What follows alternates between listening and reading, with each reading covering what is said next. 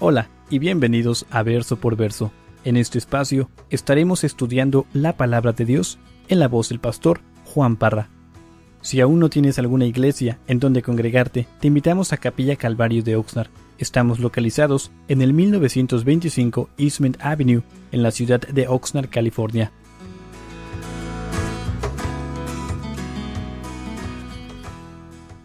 Filipenses, capítulo 4. Hermanos, en esta mañana vamos a terminar otro libro. Gracias a Dios. Yo he compartido con ustedes mi deseo, mi anhelo es de que algún día yo les pueda decir, ya terminé todo el consejo de la palabra de Dios, así como dice Pablo. Y parece que vamos gateando, pero ahí vamos poquito a poquito a través de la palabra de Dios. Y primeramente Dios, como les dije, hoy vamos a terminar el capítulo 4 y realmente no sé dónde vamos a continuar. Vamos a dejar que el Señor nos guíe, pero primeramente esta semana primeramente Dios, hoy terminamos Filipenses. Así es que, hermanos, la semana pasada vimos el capítulo 4, lo empezamos y vimos de que Pablo nos exhortó a cada uno de nosotros, bueno, sabemos que a los filipenses, pero a nosotros, de que no debemos afanarnos por nada. No debemos afanarnos por nada. Todos tenemos problemas, todos tenemos tribulaciones en nuestras vidas, en nuestros hogares, nuestras familias, nuestros hijos. Y típicamente acostumbramos a enfocarnos en los problemas que tenemos. Pablo nos dice, tío, que por nada estéis afanosos, sino que si no sean conocidas nuestras peticiones, ruegos delante de Dios. Entonces, tenemos problemas, ¿qué debemos hacer? Dice Pablo, acerquémonos confiadamente al trono de la gracia. ¿Sí? Llegamos delante de papá Dios y digo, ¿qué papá? Tengo este problema, ayúdame. Y es lo que nos dijo Pablo la semana pasada. En esta mañana vamos a seguir ese mismo tema y vamos a ver que debemos estar agradecidos con Dios por lo bello que es con nosotros. Hermanos, se cuenta que en cierta ocasión una pobre mujer demandaba del gobernador del país de Turquía una indemnización por la pérdida de su propiedad. La robaron. Y ella llega delante de este gobernador y le dice, tío, ¿qué? Necesito que me des una recompensa. ¿Cómo la perdiste? Le preguntó el gobernador. Me dormí y los ladrones entraron a mi casa y me robaron. ¿Pero por qué te dormiste? Le preguntó el gobernador. La mujer le contestó, porque pensé que vos estaba despierto. Le dijo al gobernador. Al gobernador le agradó aquella respuesta y la confianza que en su gobierno expresaba y ordenó que se le pagase todo lo que había perdido. Hermanos, se espera de los gobiernos humanos que vigilen sobre los intereses de los gobernados. Y vez tras vez vamos a ver de que van a fallar. Pero en los gobiernos de Dios nunca sucede. Hermanos, Dios es fiel. Es digno de confianza y Él nunca duerme. Nosotros nos dormimos. Esta mañana yo creo que muchos de ustedes se levantaron cansados. Hermanos, Dios no duerme. Él siempre está despierto. Y quiero que vayan conmigo al Salmo 121. Vamos a leer en esta mañana este Salmo. Una belleza de Salmo de David. Y dice así el Salmo 121. ¿Todos estamos ahí? Salmo 121 dice, alzaré mis ojos a los montes. ¿De dónde vendrá mi socorro? Mi socorro viene de Jehová, que hizo los cielos y la tierra. No dará tu pie al resbaladero, ni se dormirá el que te guarda. Hermanos, Dios no duerme. Él no se levanta todo lagañoso como nosotros en la mañana. Él no duerme. Siempre está atento a nuestras necesidades. Una vez más dice, ni se dormirá el que te guarda. He aquí, no se adormecerá ni dormirá el que guarda a Israel. Jehová es tu guardador. Jehová es tu sombra a tu mano derecha. El sol no te fatigará de día, ni la luna de noche. Jehová te guardará de todo mal. Él guardará tu alma. Jehová guardará tu salida y tu entrada, desde ahora y para siempre. Todos los días está los ojos de Jehová sobre nosotros. Nos está guardando, nos está cuidando. Hermanos, una vez más podemos confiar en Dios. Dios es digno de confianza. David escribió en el Salmo 56, verso 3 y 4, dice, en el día que temo, yo en ti confío. En el día que temo, yo en ti confío. Dice, en Dios alabaré su palabra. En Dios alabaré su palabra. En Dios he confiado. Dice, no temeré. Y después dice, ¿qué me puede hacer el hombre? ¿Qué nos puede hacer el hombre? Nos puede matar, es todo. Es lo más. Nos puede quitar la vida. Hermanos, el día que llegue ese temor a nuestra vida es cuando debemos poner la confianza en Dios. Dios es bueno. Y hermanos, pongamos esa carga, la carga que traes en este día. Yo no sé cuántos de ustedes traen carga. Yo traigo una carga de cansancio. Y ahorita empezó la alabanza y, Señor, quítame este cansancio. Y no lo siento ahorita, al rato va a regresar, pero por ahorita me estoy gozando. Amén. Y es lo que nos dice el Señor Jesús. En Mateo 11:28, el Señor Jesús dijo, venid a mí todos los que estáis trabajados. Todos los que estáis trabajados y cargados, y yo os haré descansar. ¿Quién quiere descansar? Yo quiero descansar. Yo quiero descansar. Dice, llevad mi yugo sobre vosotros y aprended de mí, que soy manso y humilde de corazón, y hallaréis descanso para vuestras almas. Nosotros todos necesitamos el descanso de Dios, y nos lo ofrece el Señor Jesucristo. Hermanos, los afanes de esta vida nos van a consumir. Lo queramos o no, van a llegar sobre nuestras vidas y tenemos que dejarlos al pie de la cruz. Cada día que se despierte, sean cual sean esos problemas, déjeselos a Dios para que Él se encargue de ellos. Y es algo hermoso que podemos hacer, un gran privilegio que podemos hacer, y a Dios no le pesa. A Él no le pesa recibir los problemas de nuestro hermano Chuy, de nuestro hermano Horacio, de nuestra hermana Elba. Dice, vengan, tráiganmelos, para mí no son pesados. Pero muchas veces queremos cargar con esos dolores, esas penas, y el Señor dice, tráemelos, yo me voy a encargar de ellos. Amén. Y hermanos, eso es lo que precisamente Pablo nos va a decir aquí en el verso 8. Así es que, no sé si está ahí en Filipenses capítulo 4, verso 8. Filipenses 4, verso 8, Pablo dice, por lo demás, hermanos, todo lo que es verdadero, todo lo honesto, todo lo justo, todo lo puro, todo lo amable, todo lo que es de buen nombre, si hay virtud alguna, si algo digno de alabanza, en esto pensad. Y pregunto en esta mañana, hermanos, ¿cuáles son los pensamientos que consumen tu mente? ¿Cuáles son los pensamientos que aún ahorita, ¿a quién le ha pasado donde llegas a la iglesia y estamos aquí en la iglesia para qué? Para escuchar la palabra de Dios, para ver lo que Dios nos va a decir. Estamos en la primera porción del servicio donde estamos presentes para alabar al Señor. ¿Y qué es lo que consume nuestra mente? ¿Cómo lo voy a hacer para pagar los biles esta semana? ¿Qué estará haciendo mi hijo? Y las cosas, yo no sé si les pasa a ustedes, pero a veces yo estoy en alabanza y quiero alabar y me entran cosas a la mente en vez de concentrarme en la adoración, en la palabra de Dios. Hermanos, ¿qué está consumiendo nuestra mente el día de hoy?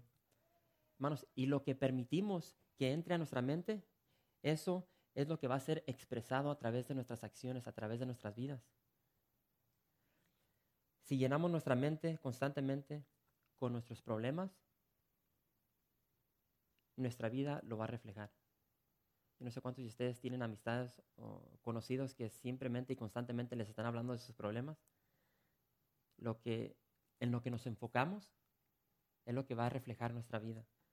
Si la llenamos de materialismo, es lo que va a expresar nuestra vida. Si la llenamos de fornicación, de pornografía, es lo que va a expresar nuestra vida. Hermanos, si queremos la paz de Dios sobre nuestras vidas, dice aquí Pablo, de que la tenemos que llenar de su palabra, simple y sencillamente, para no andar con rodeos. Debemos fijar nuestros pensamientos en lo que dice Pablo aquí. ¿En qué? En verdades, honestidad,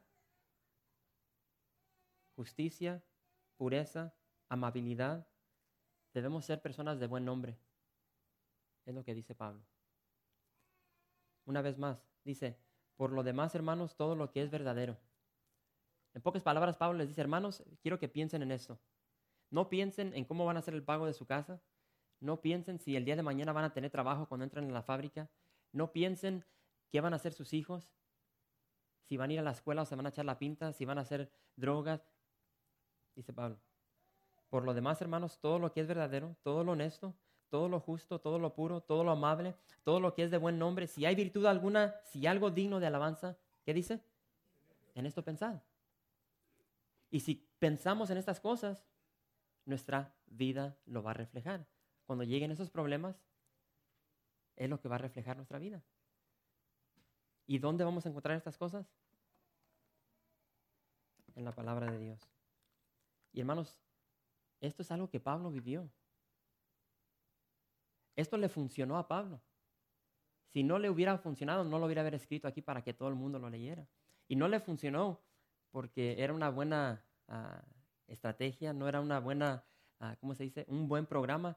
Funcionó porque es verdad, porque es la palabra de Dios. Es palabra de Dios. Y fíjense lo que dice ahí en el verso 9. Dice, lo que aprendiste, o como dice aquí la Reina Valera, lo que aprendisteis y recibisteis y oísteis y visteis en mí, esto haced. Y el Dios de paz estará con vosotros. Los que ya tienen tiempo aquí en la iglesia ya saben de que el lema para nosotros es aprendiendo a vivir la palabra de Dios. Y hermanos, es lo que hacemos aquí. Llegamos semana tras semana, abrimos la palabra de Dios, la estudiamos libro por libro, capítulo por capítulo, verso por verso. Pero no termina ahí. Falta la última parte, que muchas veces, típicamente, muchos cristianos no la aplican a su vida. Debemos aplicarlo a nuestra vida. Y es precisamente lo que está diciendo aquí Pablo. Dice Pablo, lo que aprendiste, lo que recibiste, lo que oíste, lo que vistes, esto haced. Es lo que está diciendo aquí Pablo. Hermanos, el estudio de la palabra de Dios nos debe conducir a obedecer su palabra. El estudio de la palabra de Dios nos debe conducir a obedecerla, a hacerla, a vivirla, a aplicarla. Es lo que nos está diciendo Pablo. Y si hacemos eso, dice Pablo, el resultado de no solamente, como dice Pablo, aprender, recibir, oír, ver, el resultado de aplicar todo esto a nuestra vida, dice que la paz de Dios estará con nosotros. La comunión con Dios estará con nosotros. Y aparte de eso, vamos a crecer. Yo no sé cuántos de ustedes a través de los años han visto ese crecimiento en tu vida personal. ¿Por qué? Porque has meditado sobre la palabra, la has aplicado, la has estudiado y eso trae un conocimiento a tu vida, una madurez. Y aparte de eso, no sé cuántos de ustedes han notado y pueden recordar o regresar al tiempo cuando apenas aceptaron al Señor. No sé si pueden notar de que su fe, tanto como su confianza, ha crecido con el Señor. Si no ha crecido su fe, si no ha crecido tu confianza, es de que no estás leyendo la palabra de Dios. Porque Pablo le escribió a los romanos y ¿qué les dijo? Así que la fe, ¿es qué? Es por el oír y por el oír la palabra de Dios. Hermanos, ¿quieres tener una fe grandísima? Dice el Señor. Dice, tenemos que leer la palabra. Y no sé cuántos de ustedes se han ¿cómo se dice? Se han preguntado, ¿cómo es de que llega esa fe a nuestra vida? ¿Cómo es de que si a través de la palabra de Dios va a crecer nuestra fe? ¿Sí? Hermanos, cuando lees la palabra de Dios, ves todas las cosas que Él hizo.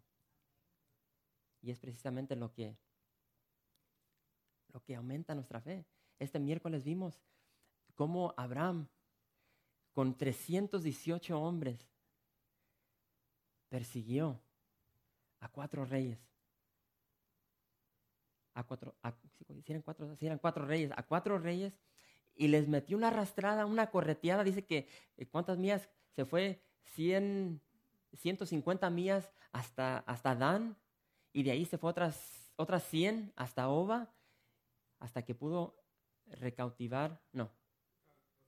rescatar a su sobrino. ¿Sí? Y es lo que vimos el miércoles. ¿Cómo es posible que estos 4 reyes que acaban de devastar a todas las naciones, ahora Abraham llega con puros hombres de agricultura y va tras ellos y les mete una arrastrada? ¿Por qué? Porque confiaba en Dios. Confiaba en Dios. Y hermanos, si tú lees eso y si eso no aumenta tu fe, o sea, Increíble. Increíble.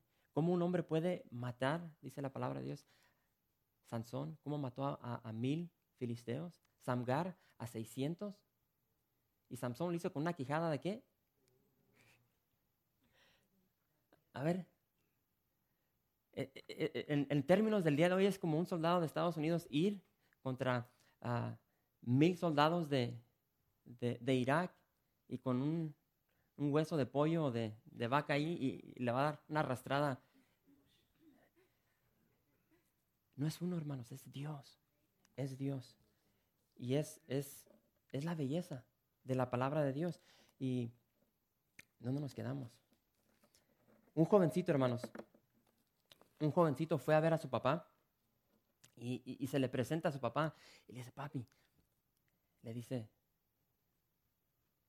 ¿el diablo es más fuerte que yo? Y le dice, papá, sí, mijo, sí es más fuerte que tú. Se queda pensativo el niño y lo dice, papi, ¿el diablo es más fuerte que tú? Y le contesta a su papá, sí, papi. O sí, mi hijo, es más fuerte que yo. Y ya se quedó medio tramado el niño. ¿Por qué? Todos los que somos o éramos niños siempre veíamos a nuestro padre como lo máximo, ¿verdad? Y después el niño se quedó pensativo y le pregunta, papi, ¿el diablo es más grande que Jesús? Y ya el papá le contesta, no, no es más grande que Jesús. Se dio la vuelta y le dijo a su papá, está bien, ahora puedo confiar en Dios y ya no le voy a tener miedo al diablo. Hermanos, cuando tenemos nuestra confianza en Dios, ¿qué dice Pablo? ¿Qué nos puede hacer el hombre? Cuando tenemos esa confianza de que servimos un Dios increíble, como leímos ahorita en el Salmo 21, un Dios que no duerme, que siempre nos está vigilando, el Dios que creó los cielos, el sol y las estrellas y la luna. Increíble, y ese es el Dios de nosotros. Belleza, belleza, belleza. Hermanos, el verbo de Dios, la palabra de Dios, como les dije, nos aumenta nuestra fe y nuestra confianza, pero también nos llena de gozo. Y recordemos, nunca olvidemos de que Pablo escribió esta carta ¿de dónde? De la prisión. Y hermanos, yo no sé si ustedes se han motivado a través de estos 4 capítulos. Hermanos, ha sido una bendición para mí. Una bendición.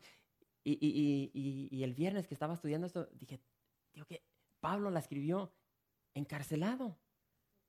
Encarcelado escribió esta epístola. La epístola del gozo. El poder de Dios, de su Espíritu. De cómo aún el día de hoy tiene relevancia la palabra de Dios, cómo también nos puede llenar de gozo, de esperanza, de confianza. Y nunca olvidemos eso. Pablo continúa y dice ahí en el verso 10, dice, en gran manera me gocé en el Señor, de que ya al fin habéis revivido vuestro cuidado de mí, de lo cual también estabais solícitos, pero os faltaba la oportunidad. No lo digo porque tenga escasez, pues he aprendido a contentarme cualquiera que sea mi situación. Sé vivir humildemente y sé tener abundancia. En todo y por todo estoy enseñado, así para estar saciado como para tener hambre, así para tener abundancia como para padecer necesidad. Todo lo puedo en Cristo que me fortalece. Todo lo puedo en Cristo que me fortalece. Hermanos, ahí les doy una buena pregunta. Y no la conteste en alta voz, pero contéstela en su corazón. ¿Estamos contentos con lo que tenemos? ¿Estamos contentos con lo que tenemos? ¿Estamos contentos con lo que tenemos ahorrado en el banco? ¿Estamos contentos con el tamaño de casa que tenemos? ¿Estamos contentos con el modelo y el año de carro que tenemos? ¿Estamos contentos con el tamaño de tele que tenemos en nuestra sala? ¿Estamos contentos con los 20 cambios de ropa que tenemos? Hermanas, ¿están contentas con...? Yo puse 30 aquí en mis notas. Tal vez son 50 o 60 billets que tienen. Tienen todo el panorama de colores del... ¿sí? ¿Están contentas con esos 30, 40 billets que tienen? Tal vez esos 100 pares de zapatos que tienen, hermanas. ¿Están contentas con lo que tienen? ¿Estamos contentos con el trabajo? No solamente el trabajo y el sueldo que tenemos. Hermanos, la clave del contentamiento está en comprender que Dios nos va a dar lo que necesitamos, no lo que queremos. Esa es la clave, de que Dios nos va a dar lo que necesitamos, no lo que queremos. Y tenemos ese pasaje, me encanta cuando lo toca ese canto el hermano Marcos, el Mateo 6:33, mas buscad primeramente el reino de Dios y su justicia, ¿sí? Y todas estas cosas os serán añadidas. ¿Cuáles cosas? 2 cosas, hermanos. Si regresamos al principio de esa porción del capítulo 6, el Señor habla sobre ¿qué? La vestimenta y la papita. ¿Sí? Es lo que dice. Debemos buscar primeramente el reino de Dios y su justicia. Y esas cosas van a llegar a nuestras vidas como añadidura. Eso. ¿Sí? Hermanos, el deseo de cada una de nuestras vidas, de todo cristiano, debe ser el Señor Jesucristo. No tener una tele de 100 pulgadas. El Señor Jesucristo debe ser el centro de nuestro corazón, de nuestra vida. Y hermanos, veamos de que Pablo nos enseña claramente que el contentamiento es algo que debemos aprender. El contentamiento es algo que debemos aprender. Fíjense ahí, lo dice en blanco y negro ahí en el verso 11. Pues he aprendido, dice Pablo, he aprendido a contentarme cualquiera que sea mi situación. Debemos aprender a contentarnos con lo que tenemos. Y la realidad es que nuestras mentes han sido bombardeadas, han sido contaminadas por toda la publicidad del mundo. ¿Sí? Y hermanos, yo me atrevo a decir que todos los que están aquí en esta mañana, lo acepten o no, ya están contaminadas con la agenda del mundo. De que te hace falta algo en tu vida. Y porque te hace falta algo, tienes que ir a comprarlo. Todos aquí. ¿Sí? A todos nos ha pasado y nos seguirá pasando. Hemos creído esa basura del mundo. Ahora, puse aquí 2 ejemplos, 3. 1, 2, puse 3 ejemplos. Los más comunes para mí, porque yo tengo hijos y los escucho cada rato. ¿Sí? ¿Quién de ustedes ha escuchado estas palabras? Hermano, necesito un televisor. Y no cualquier televisor, ¿eh? Un televisor con tecnología de visualización. Visualización de cristal líquido. Necesito ver las imágenes brillantes a través de sus celdas de píxeles. ¿Sí? Necesito un iPod. Y lo necesito porque quiero escuchar esas 25,000 canciones. ¿Sí? 20, 30 horas de video. ¿Sí? Le quiero meter esas 10,000 fotos. Hermanos, si compras una de esas mugreras, ¿cuándo vas a escuchar 20,000 canciones? Díganme, los que lo tienen, además yo compré uno,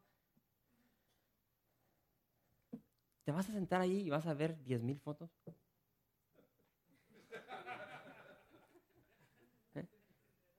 Hermanos, yo me voy a correr a veces y en una corrida de 1 hora alcanzo a escuchar unas 8 o 9 canciones. ¿Para qué quiero 20,000 canciones? Es que nunca sabes cuándo las vas a necesitar.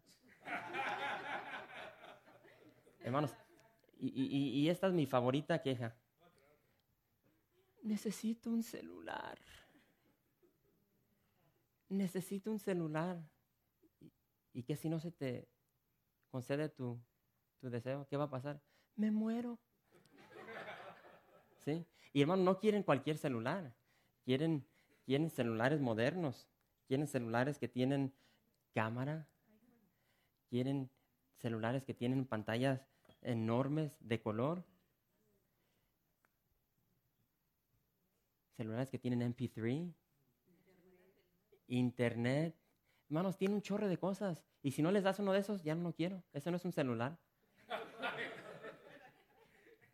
Hermanos, los que ya están aquí, ruquitos como yo, tal vez se pueden acordar de los celulares de antes. Las mujeres que estaban así. Imagínense el día de hoy regalarle un celular a tu hijo, a tu hija, de esas mujeres que pesaban como 10 libras. Y en aquel tiempo los que los tenían hasta se ponían como que... ¿Sí se acuerdan?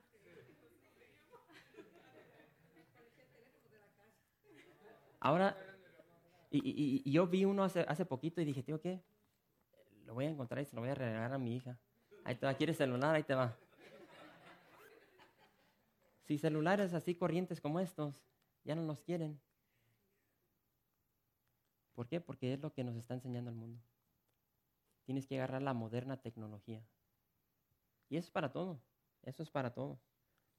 Hermano, nuestro contentamiento, nuestra victoria está en la persona del Señor Jesucristo. Y quiero que vayan conmigo a 1 Corintios. Vamos a ver lo que dice Pablo. 1 Corintios capítulo 15. 1 Corintios 15, verso 57. Dice, mas gracias sean dadas a Dios, no al hombre, a Dios, que nos da la victoria por medio de nuestro Señor Jesucristo. Así que, hermanos míos amados, estad firmes y constantes, creciendo en la obra del Señor siempre, sabiendo que vuestro trabajo en el Señor no es en vano. La victoria está en el Señor Jesucristo. El contentamiento está en la persona del Señor Jesucristo, no en las cosas materiales. Hermanos, yo conozco personas que tienen carros lujosos, carros del año, casas de 5 o 6 recámaras con garajes para 3 carros, piscinas, teles modernas, y viven vidas miserables. Miserables. Eso no trae contentamiento a nuestra vida. La persona del Señor Jesucristo es lo que trae contentamiento y victoria a nuestra vida. Pablo dijo en 2 Corintios 2:14, mas a Dios gracias, el cual nos lleva siempre en triunfo en Cristo Jesús. Y es por eso que podemos ver ahí en el verso 13, dice, todo lo puedo en Cristo. Y esa es la clave. Esas 2 palabras, en Cristo. Si estamos en Cristo, está la victoria. Si andamos acá, en el mundial, no hay victoria, hermanos. Miren lo que le pasó a Job, los que están llegando el miércoles. ¿Quieres tomar tu propia ruta? ¿Te despegas del Señor? Vas a pagar, vas a vivir las consecuencias. Por eso dice el Señor Jesús, sin mí nada podéis hacer. Pablo continúa. Vamos a ver el agradecimiento de Pablo hacia los filipenses. Y dice ahí en el verso 14, Filipenses 4, verso 14, dice, sin embargo, bien hicisteis en participar conmigo en mi tribulación. Y sabéis también vosotros, oh filipenses, que al principio de la predicación del evangelio, cuando partí de Macedonia, ninguna iglesia participó conmigo en razón de dar y recibir, sino vosotros solos. Hermanos, cuando Pablo partió de Macedonia, de todas las iglesias que él plantó, solamente la iglesia en Filipos estuvo con él financieramente, apoyándolo en sus tribulaciones. De todas las iglesias. Y es lo que dice aquí Pablo. Solamente ustedes, dice Pablo. Solamente ustedes. Pablo continúa y dice en el verso 16, pues aún en Tesalónica me enviaste una y otra vez para, ¿qué? Mis necesidades. No para mi carro lujoso, no para mi mansión en el Monte de los Olivos, no para mi tele de 100 pulgadas, para mis necesidades. Y de acuerdo al Señor Jesucristo, nuestras necesidades son comida y bebida, comida y vestimenta. Para mis necesidades. Después dice, Dios, hermanos, Dios usó a estos filipenses para proveer las necesidades del apóstol Pablo. Simple y sencillamente, para sus necesidades. Pablo continúa y fíjense, dice ahí en el verso 17, no es que busque dádivas, sino que busco fruto que abunde en vuestra cuenta. Pero todo lo he recibido y tengo abundancia, estoy lleno, habiendo recibido de Epafrodito lo que enviasteis, olor fragante, sacrificio acepto, agradable a Dios. Hermanos, aquí Pablo nos da una perspectiva increíble sobre, no solamente increíble, sino clara, sobre nuestras ofrendas, sobre nuestro dar. Y hermanos, yo les confieso, son pocas las veces que he hablado de aquí sobre el ofrendar. Y yo les confieso que personalmente para mí es algo que no me gusta hacer porque yo salí de una iglesia donde cada semana le querían arrancar la lana a las ovejas. Pero yo soy fiel cuando llega una porción de la palabra de Dios, digo que hay que predicar lo que dice la palabra, hay que enseñar lo que dice la palabra de Dios. Y Pablo nos da una clara y bella perspectiva de lo que es dar al Señor aquí. Y dice claramente de que Pablo no buscaba dádivas. Ahí lo dice. No es que busque dádivas, dice Pablo. Pablo no era uno de esos teleevangelistas que se la pasan todo el santo día pidiendo ofrendas. ¿Sí? Prenda la tele y vea a estos evangelistas que nomás están, tío, ¿qué? Mándame. Dice, no. Pablo trabajaba. Pablo trabajaba por su dinero. Y él lo dice claramente en otras porciones de la palabra. Dice que yo voy a trabajar porque yo no quiero que piensen que yo no quiero ser una carga para ustedes. Pero estos filipenses sabían de que el obrero es digno de su salario. Y estuvieron ahí para hacer una bendición para su vida. Y no me quiero meter muy detalladamente sobre esto, pero aquí vemos de que Pablo estaba agradecido. Y no se nos dice en la palabra de Dios cuánto fue lo que recibió Pablo de los filipenses. No sabemos si fue mucho, si fue poco, pero lo que sí sabemos es de que Pablo estaba agradecido. Fuera poco, fuera mucho. ¿Por qué? Por la actitud que ellos demostraron. De que ellos se acordaron de Pablo. Hey, tío, ¿qué? Este hermano en Cristo está encarcelado. Vamos a proveer para él. Fuera poco o fuera mucho, vamos a enviarle. Y eso es lo que le impactó a Pablo, de que estos hermanos se acordaron de él, hicieron ese esfuerzo, ese sacrificio a enviar a Epafrodito con una ofrenda de amor. ¿Sí? Dios usó a estos hermanos para proveer para Pablo. Y hermanos, el viejo dicho es tan cierto. Dice, no podemos llevarnos nuestras riquezas, pero sí las podemos enviar por anticipado. El día que cada uno de nosotros muera, vamos a ir al cajón y se acabó la cosa. No nos vamos a llevar nuestros billets, nuestras teles de 10 pulgadas, nuestros carros lujosos. No, eso se va a quedar. Otras personas van a disfrutar de esas cosas. Nos vamos a llevar el tacuche que nos van a poner. Es todo. Pero lo que estamos enviando de ahorita, lo que damos al Señor. Me encanta un libro que escribió Randy Alcorn sobre el principio del... no me acuerdo cómo se traduce al español, pero habla sobre ¿cómo se dice? La bendición de dar. O sea, de cómo podemos invertir en el cielo. No aquí en la tierra, en el cielo. De cómo podemos tener una cuenta celestial, dice él, y vamos enviando poquito a poquito. Para cuando lleguemos, porque allá es nuestro verdadero hogar, no aquí.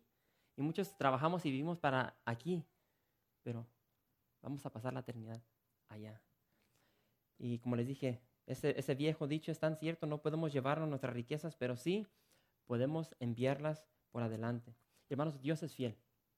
Dios es fiel y se merece lo mejor, se merece lo primero y no las obras. Simple y sencillo. Se merece lo mejor. Y aquí apunté unas cosas, hermanos, tan impactantes. Y tenemos que entender de que Dios nunca va a ser nuestro deudor. Dios nunca va a ser nuestro deudor. Nunca podemos decir, tío, que yo voy a dar más a Dios de lo que Él me va a dar a mí. Es imposible. Dios nunca va a ser nuestro deudor. Muchas personas tienen la mentalidad, no, pues yo voy a dar esta ofrenda de $1,000,000. Eso no le impresiona a Dios. Él es el dueño de todo. Él nunca va a ser deudor de nadie. Y cuando somos fieles y damos nuestras ofrendas, nuestros diezmos, y lo hacemos, como dice Pablo, no con tristeza, no por necesidad, sino con alegría, dice que Dios lo ve como un olor fragante, un sacrificio acepto. Es lo que dice la palabra de Dios. Y es lo que Dios quiere de nosotros. Y repito, hermanos, nunca olvidemos que Dios es fiel. Él es fiel, es el dueño de todo. Y es por eso que debemos confiar en Él. Vamos a continuar y dice ahí Pablo en el verso 19. Filipenses 4, verso 19. Mi Dios pues suplirá todo lo que os falta conforme a sus riquezas en gloria en Cristo Jesús, una vez más, en Cristo Jesús. Al Dios y Padre nuestro sea gloria por los siglos de los siglos. Amén. Saludad a todos los santos en Cristo Jesús. Los hermanos que están conmigo os saludan. Todos los santos os saludan y especialmente los de la casa de César. La gracia de nuestro Señor Jesucristo sea con todos vosotros. Rápidamente, yo no sé cuántos vieron ahí ese verso 22, todos los santos os saludan y especialmente los de la casa de César. Hermanos, el impacto de Pablo, estando encarcelado, hermanos, aún su vida fue usada para impactar a los de la casa de César. Increíble.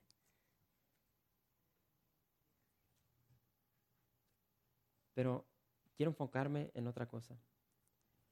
Hermanos, debemos cambiar nuestra manera de pensar. Tenemos que cambiar nuestra manera de pensar. Somos más que vencedores, dice la palabra de Dios. Nosotros nos tenemos que ver por lo que dice la palabra de Dios. Y la palabra de Dios dice que somos más que vencedores. Pablo dice en el libro de Efesios, dice que Dios nos ha bendecido con toda bendición espiritual en los lugares celestiales. No dice que nos ha bendecido con toda bendición material, con toda bendición espiritual en los lugares celestiales. Hermanos, ¿qué nos hace falta si tenemos a Cristo? Háganse esa pregunta. ¿Qué nos hace falta si tenemos a Cristo? Nada. Hermanos, si tenemos a Cristo, no nos hace falta absolutamente nada. Nada. Y Pablo dice, en todo caso, si es que sí os falta algo, Pablo nos dice que Dios lo suplirá. Hablando, claro, de las necesidades. Hermanos, Dios es fiel. Y Él nos ha bendecido con bendiciones espirituales. Y quiero terminar en esta mañana leyendo esta historia. Y dice, en alguna parte había un campesino que tenía una inmensa extensión de terreno. Vivía de lo que este terreno le producía. Y como tú sabes, los ciclos de la agricultura a veces dan y a veces no. El campesino de nuestra historia tuvo muchos problemas para subsistir. Desilusionado, pensó en vender sus terrenos e irse a la ciudad. Un pariente que había tenido la oportunidad de trabajar en el campo petrolero le sugirió que esperara porque él tenía el presentimiento de que había petróleo en su terreno. Y empezó a indagar este pariente de este campesino que tenía esta gran propiedad. Y a los cuantos días, después de que estudiaron el terreno, se dieron cuenta que en su terreno había una inmensa mina de petróleo. Se fue de ser un pobre campesino a un hombre rico, de la noche a la mañana.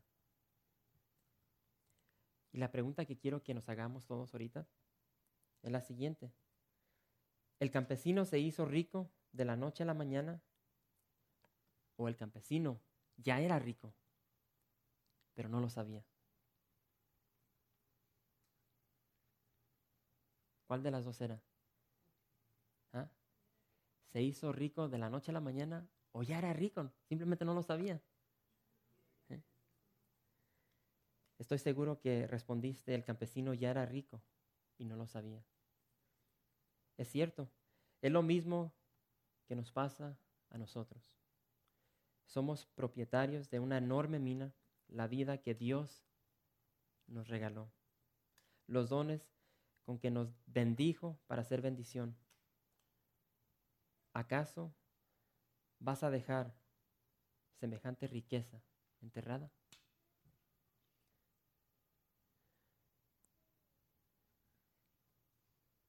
Dios es fiel, hermanos. Dios es fiel y debemos ser santos de bendición. Compartamos de las bendiciones que Dios nos ha dado. No nos afanemos por las cosas de este mundo. No nos fijemos en el vecino que tiene mejores cosas que nosotros.